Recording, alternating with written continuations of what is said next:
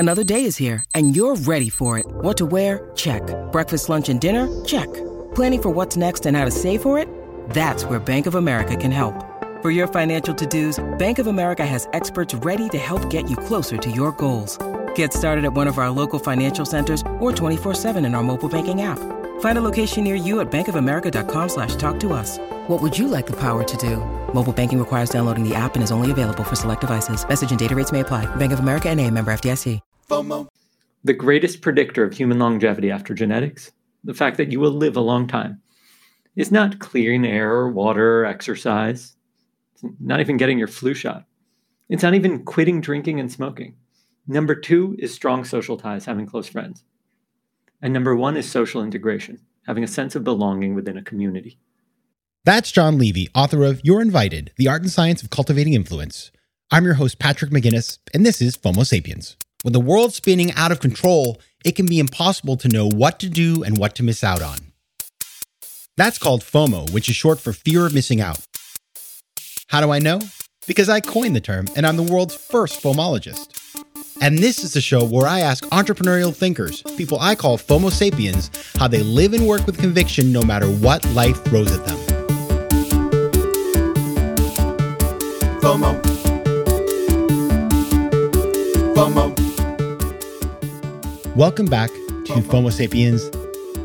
Now listen, it's been a long pandemic for all of us, but one of the things I think I mentioned a couple weeks ago that I liked about this whole thing was I went to some pretty cool Zoom events, and I'd like to think sometimes I was in the Zoom where it happens.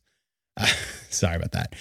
Anyway, so what I learned in this whole process of going to these really cool Zoom events was there's this guy out there called Jon Levy who is an expert in bringing people together. He started doing this with dinner parties and eventually moved it all onto Zoom. And he is incredible at bringing people together and establishing real connection between people. And the reason he does this is because regardless of what you want to accomplish, from growing your business to creating a great company culture, championing a social cause, or affecting your habits, you cannot do it alone. The people around you define your success, whatever that means to you, and they have the potential to change the course of your life. And so in his new book, You're Invited, Jon Levy guides readers through the art and science of creating deep and meaningful connections with anyone, regardless of their stature or celebrity. And he demonstrates how we develop influence, gain trust, and build community so that we can impact our communities and achieve what's important to us. Because guess what? We are going to be leaving our houses more in 2021, and so we got to be ready to take advantage. Now, Jon is a behavioral scientist, and although he had no money, reputation, or status, he was able to convince groups of Nobel laureates, Olympians, celebrities, Fortune 500 executives, and even an occasional princess to not only give him advice, but cook him dinner, wash his dishes, sweep his floors, and then thank him for the experience. This private community based around this dinner experience became known as, quote unquote, the influencers, and it was named for the members' success and industry influence. Since its inception more than a decade ago, the influencers has grown into the largest private group of its kind worldwide, with a thriving community both in person and through digital experiences. And I'll tell you, the people I met at that event, and some of them have been on this show, for example, Dr. Emily Balcetis, really smart people. And so I wanted to have Jon on the show just to talk about, number one, why he does this, because it's kind of interesting, and then talk about how we can reemerge in 2021 using the things that he has learned in running all these dinners to emerge successfully, meet great people, forge connections, despite the fact that we're all really out of practice, and just kind of have a great rest of 2021 and beyond. Now, for this week's Small Ask, I'm actually going to take a page out of the stuff Jon talks about and ask you for your help in helping me think of great people we could have on the show. I'm sure all of you have ideas of people that you would love to see on FOMO Sapiens. Heck, maybe it's you. Maybe it's somebody you know. So if you know of somebody that could be interesting for the show, please send an email to letsconnect@patrickmcginnis.com. The team will take a look, and if it makes sense for the show, I would love to engage, and all ideas are welcome. So thanks so much in advance for thinking of great ideas. All right, with that done, let's move on to the interview. So as I mentioned, getting ready for the reemergence in 2021, and I'm starting to think about getting people together when it is safe. And so in order to get going with our interview, I wanted to ask Jon, who is an expert in this kind of thing, as we think about getting people together in 2021, and for example, putting together a dinner party, how should we put together the list of people we invite? We'll call it curation. And my view on curation is really simple. You want as many diverse backgrounds as possible.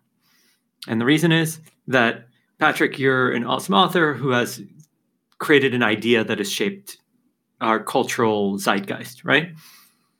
If I pair you off with just a bunch of other authors, it might be nice to have a cohort, but it's kind of more fun if I put you with like an Olympian or like an athlete or something like that, and a banker and a, editor or something, like people of different backgrounds. So that way you can all be impressed with each other and be exposed to new ideas.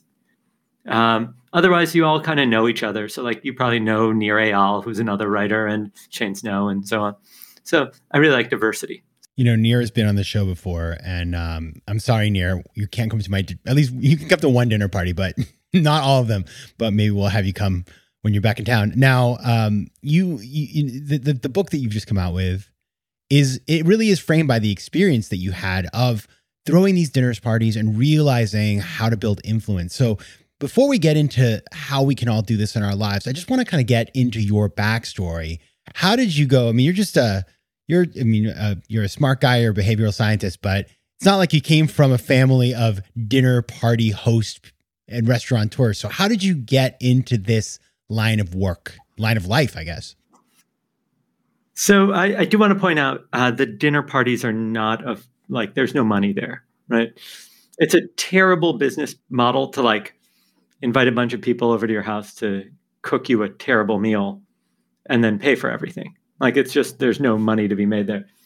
And frankly, like, I didn't invite you to hang out with me in the hopes that you'll invite me onto the show. That's just like a pleasant addition.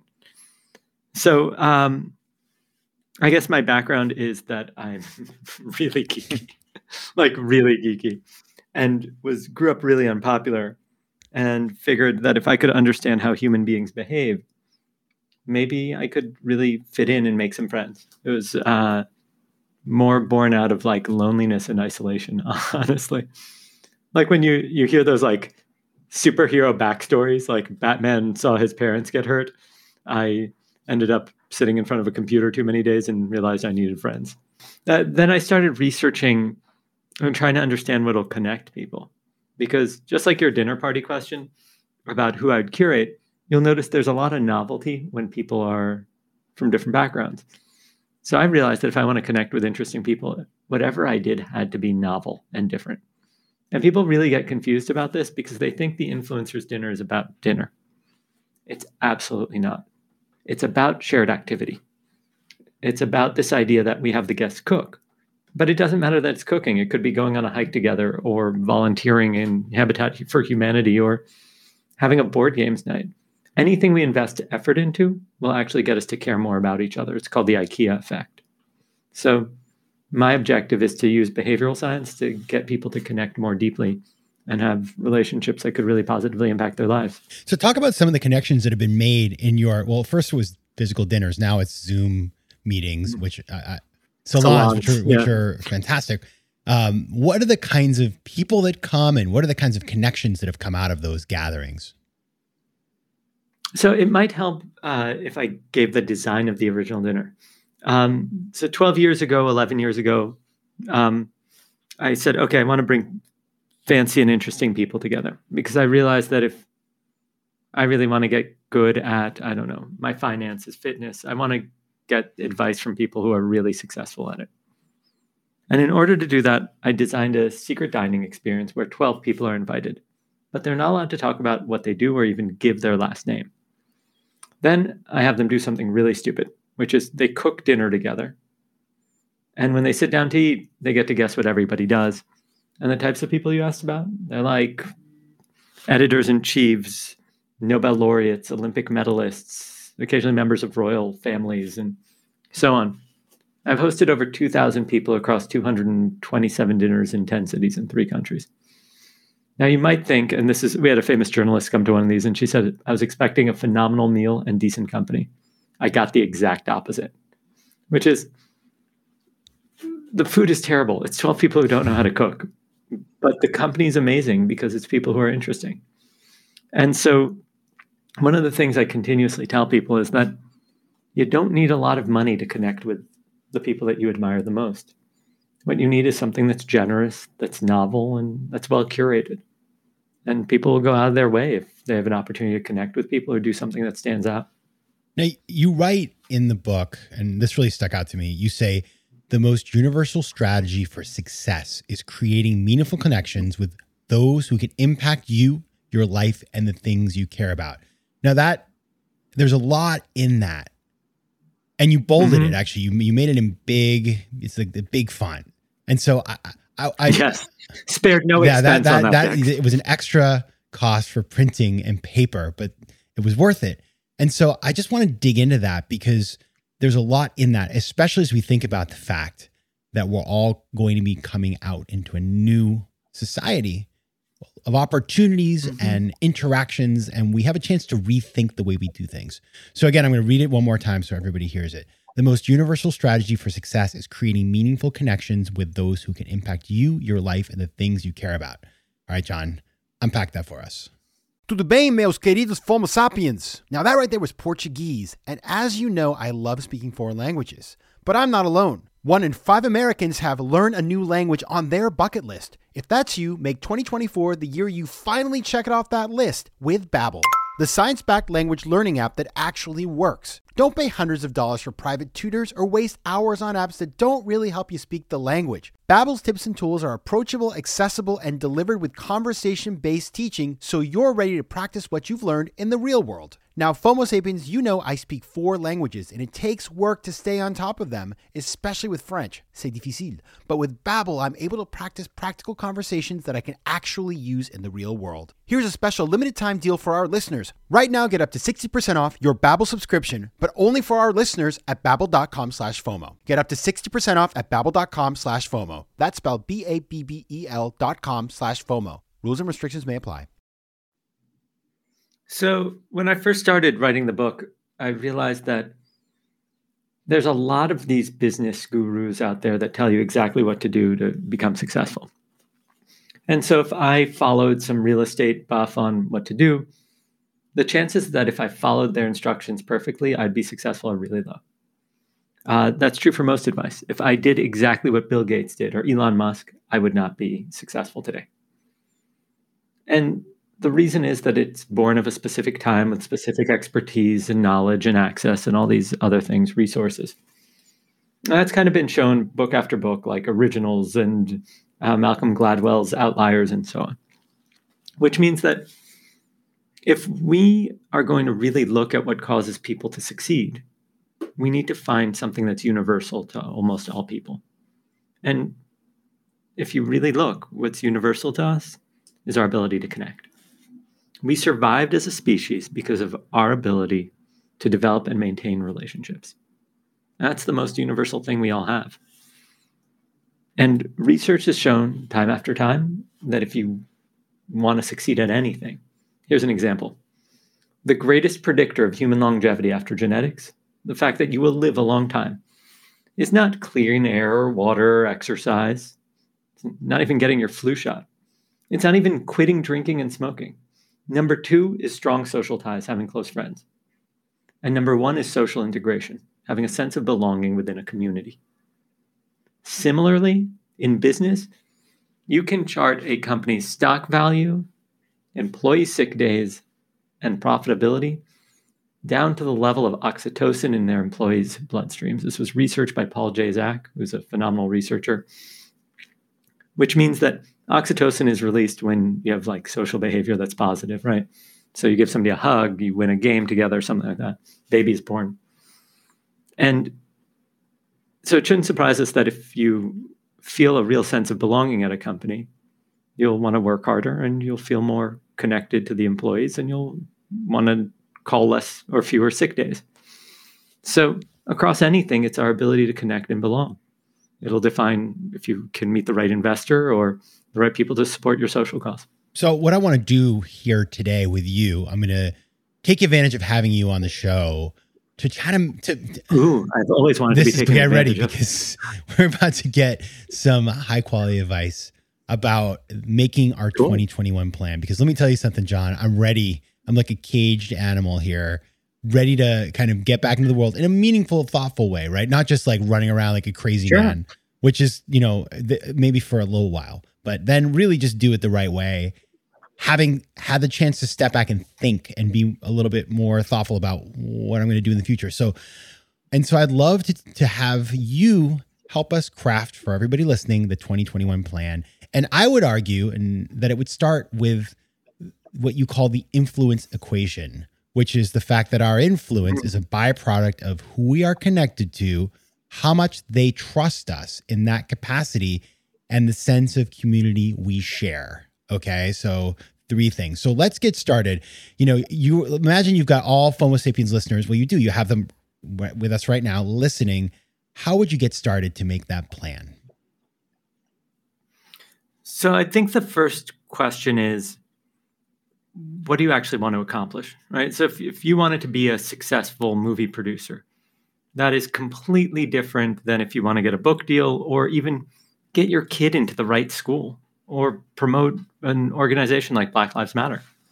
And once you're really clear on that, there's this kind of odd trick called the prize law. And it works like this.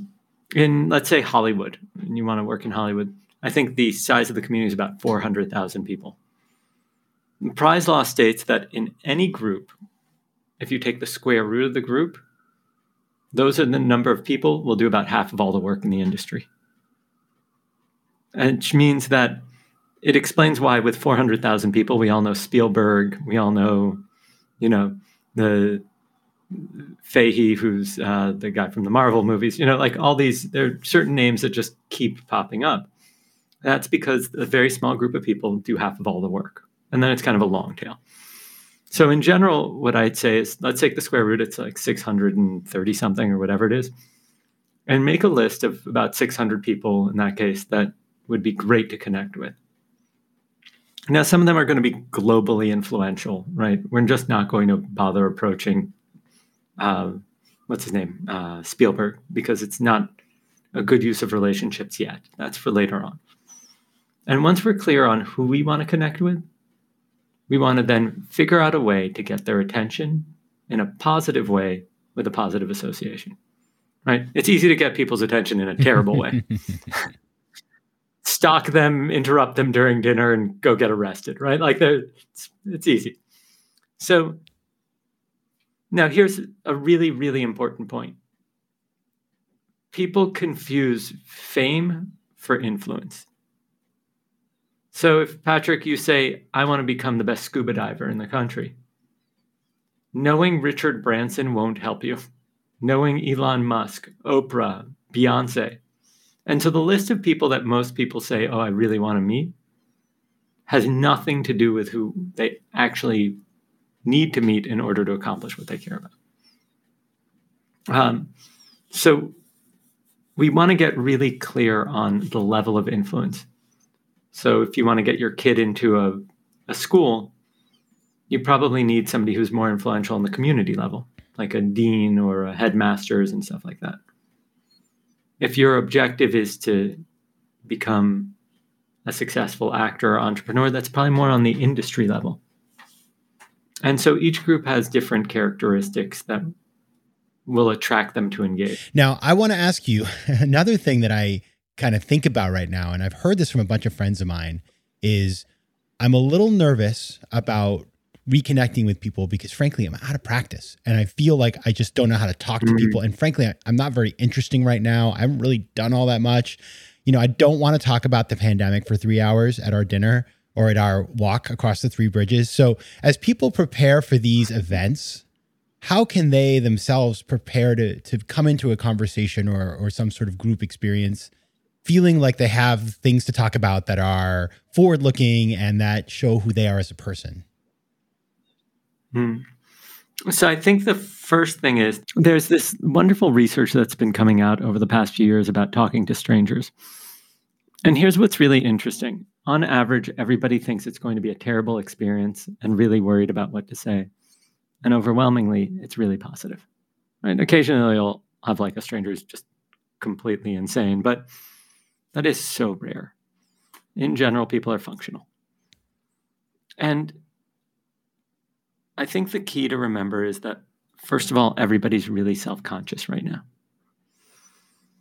Those who aren't vaccinated are self-conscious and worried. Those who are feel a little bit of guilt potentially for being vaccinated.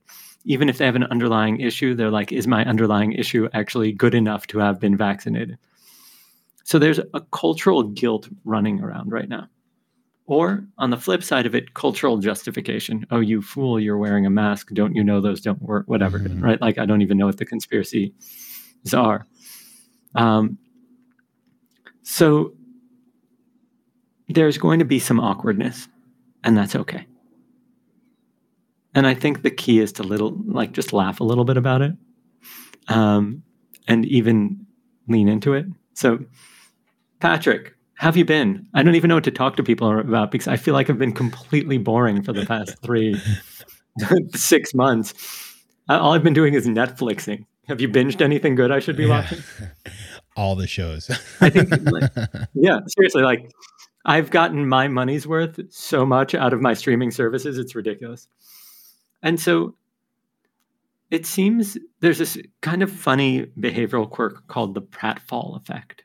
Have you ever heard of this? No. It's have you ever seen like a rom-com with, Hugh Grant? What's the guy's Hugh name? Hefner. This is a family show. This is a family show. So have you ever noticed how he's kind of like awkward and keeps falling all over himself? Definitely. It turns out that human beings actually like us more if we mess up a little. It demonstrates that we're human. So researchers had people do interviews, and some people spill a little bit of coffee on themselves. And the people who spilled a bit of coffee on themselves actually were liked more and were rated higher. And what's interesting about this is it explains why we like the people who are kind of like bumbling, that we kind of want to root for in those rom-coms, because they're so human. They're to the extreme. Almost, if you were to actually meet them in person, in reality, you'd be like, I don't want to be around you. You're annoying. But I'm a strong believer of lean into that humanity. On average, people will like you more.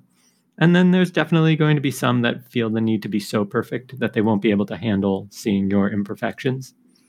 And if that's the case, then it's probably not going to be a great friendship to begin with, right? So that's one. The second thing is I'm a big fan of looking at what's called a multiplex relationship, which is, and this is literally the worst name. I don't know why researchers called it this. So the more we have in common, Patrick, the more likely we are to be friends, right? So if we both go to the same gym, like the same movies, and read the same books, we're more likely to be friends than if we just go to, I don't know, the same smoothie shop. And so the question is, how quickly can I uncover all of our commonalities without being weird? So on my site, I developed a whole collection of games, and we've been playing them on my digital salons. And people can just download them. And one of them is Get to Know You Bingo. And so it literally causes you to find all of your overlap, and then you can knock it off. But the sooner you can find common ground, the sooner you can, I think, find something to connect. So that's always been my approach, actually, Jon. That's probably why we get along so well. I'm really good at remembering things about people, where they're from, where they studied, what they do, what they like. It's something that I have this very categorical way of thinking. And that if I met you 15 years ago, I'll remember where you grew up, what you studied, where you studied, what street you lived on. That's just kind of how I am. And my grand challenge in life, and anybody who knows me well knows this, is not to spill that in the first 30 seconds of meeting you, because it's weird, frankly. A lot of people are just like, whoa, back up. It can feel, I mean, they do. And it can feel, it's very, but I just apologize. So I had to learn this lesson. It's just how I am. And I also realized that it can feel transactional. It's like, oh, you're putting me into box based on certain things about me. And so it's an area where I've had to develop some EQ and worked pretty hard at it. But for maybe people who haven't done that, do you have any general advice about how to break the ice and find commonality without being kind of, I don't know, strange? Sure. So the first thing I do is I take those hi, hello questions that people always have that are meaningless. Oh, hey, how are you? And I actually answer it seriously. So if I'm having a tough day or something, I'll just say, Patrick, I'm having a really weird day. And then I'll explain why I had a weird day. And the reason is that it's a bit of that pratfall effect. There's this misinterpretation of how trust is built. People think that trust precedes vulnerability, and it actually doesn't. Vulnerability has to precede trust, and it works with something called a vulnerability loop. So the two of us are chatting, and I'm having a really tough day, and I'll say, oh my God, my day has really been difficult. I'm super, super stressed, to be honest. Now, if you ignore my signal of vulnerability or make fun of me, trust will be reduced. But if you acknowledge it and throw out your own vulnerability signal, and you say, Jon, I know how you feel. I've been pulling 16-hour days, and I just cannot wait for this week to be over. That is not complaining. That is demonstrating that I'm safe with you, and you can be vulnerable as well. And now we're both at a higher level of vulnerability with each other, and trust is demonstrated. So one of the things I try to do is notice people's vulnerability loops, and when they throw out signals so that I can complete them. There's no benefit in shaming anybody. There's no benefit in making anybody feel bad for anything, even if they say something awkward. It might not be the way you see the world, but shame is not a great response. So the other thing I like to do is always have like a backup story.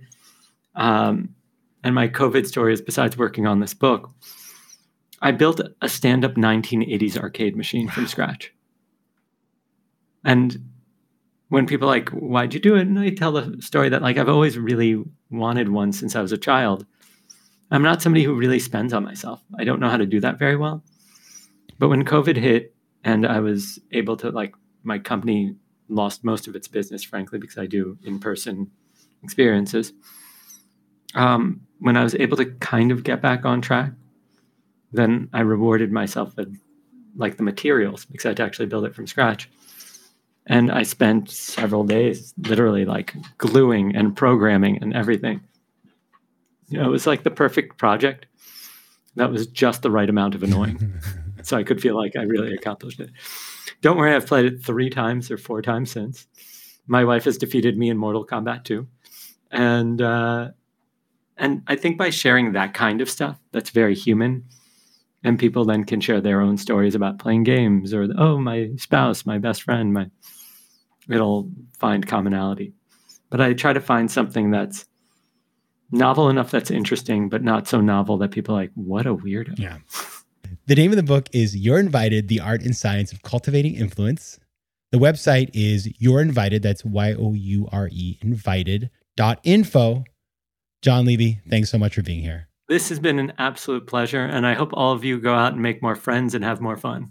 FOMO. Big news. We now have a brand new website. So head over to FOMOSapiens.com where you can listen to past episodes, learn more about the show, and find out how to advertise. Also, head over to Spotify where you can find and follow playlists of the best of the show. You can also connect with me on Instagram at Patrick J. McGinnis, on Twitter at PJ McGinnis, and on LinkedIn. I'd love to hear from you, so don't be shy. FOMO Sapiens is recorded in New York City. Theme music is by Mike McGinnis, and editing and post-production is by Josh Elstro. If you like today's show, please be sure to rate it and recommend it to your friends. And as always, you can find me at FOMOSapiens.com and at PatrickMcGinnis.com. To advertise on FOMO Sapiens, reach out to contact@FOMOSapiens.com. FOMO. FOMO.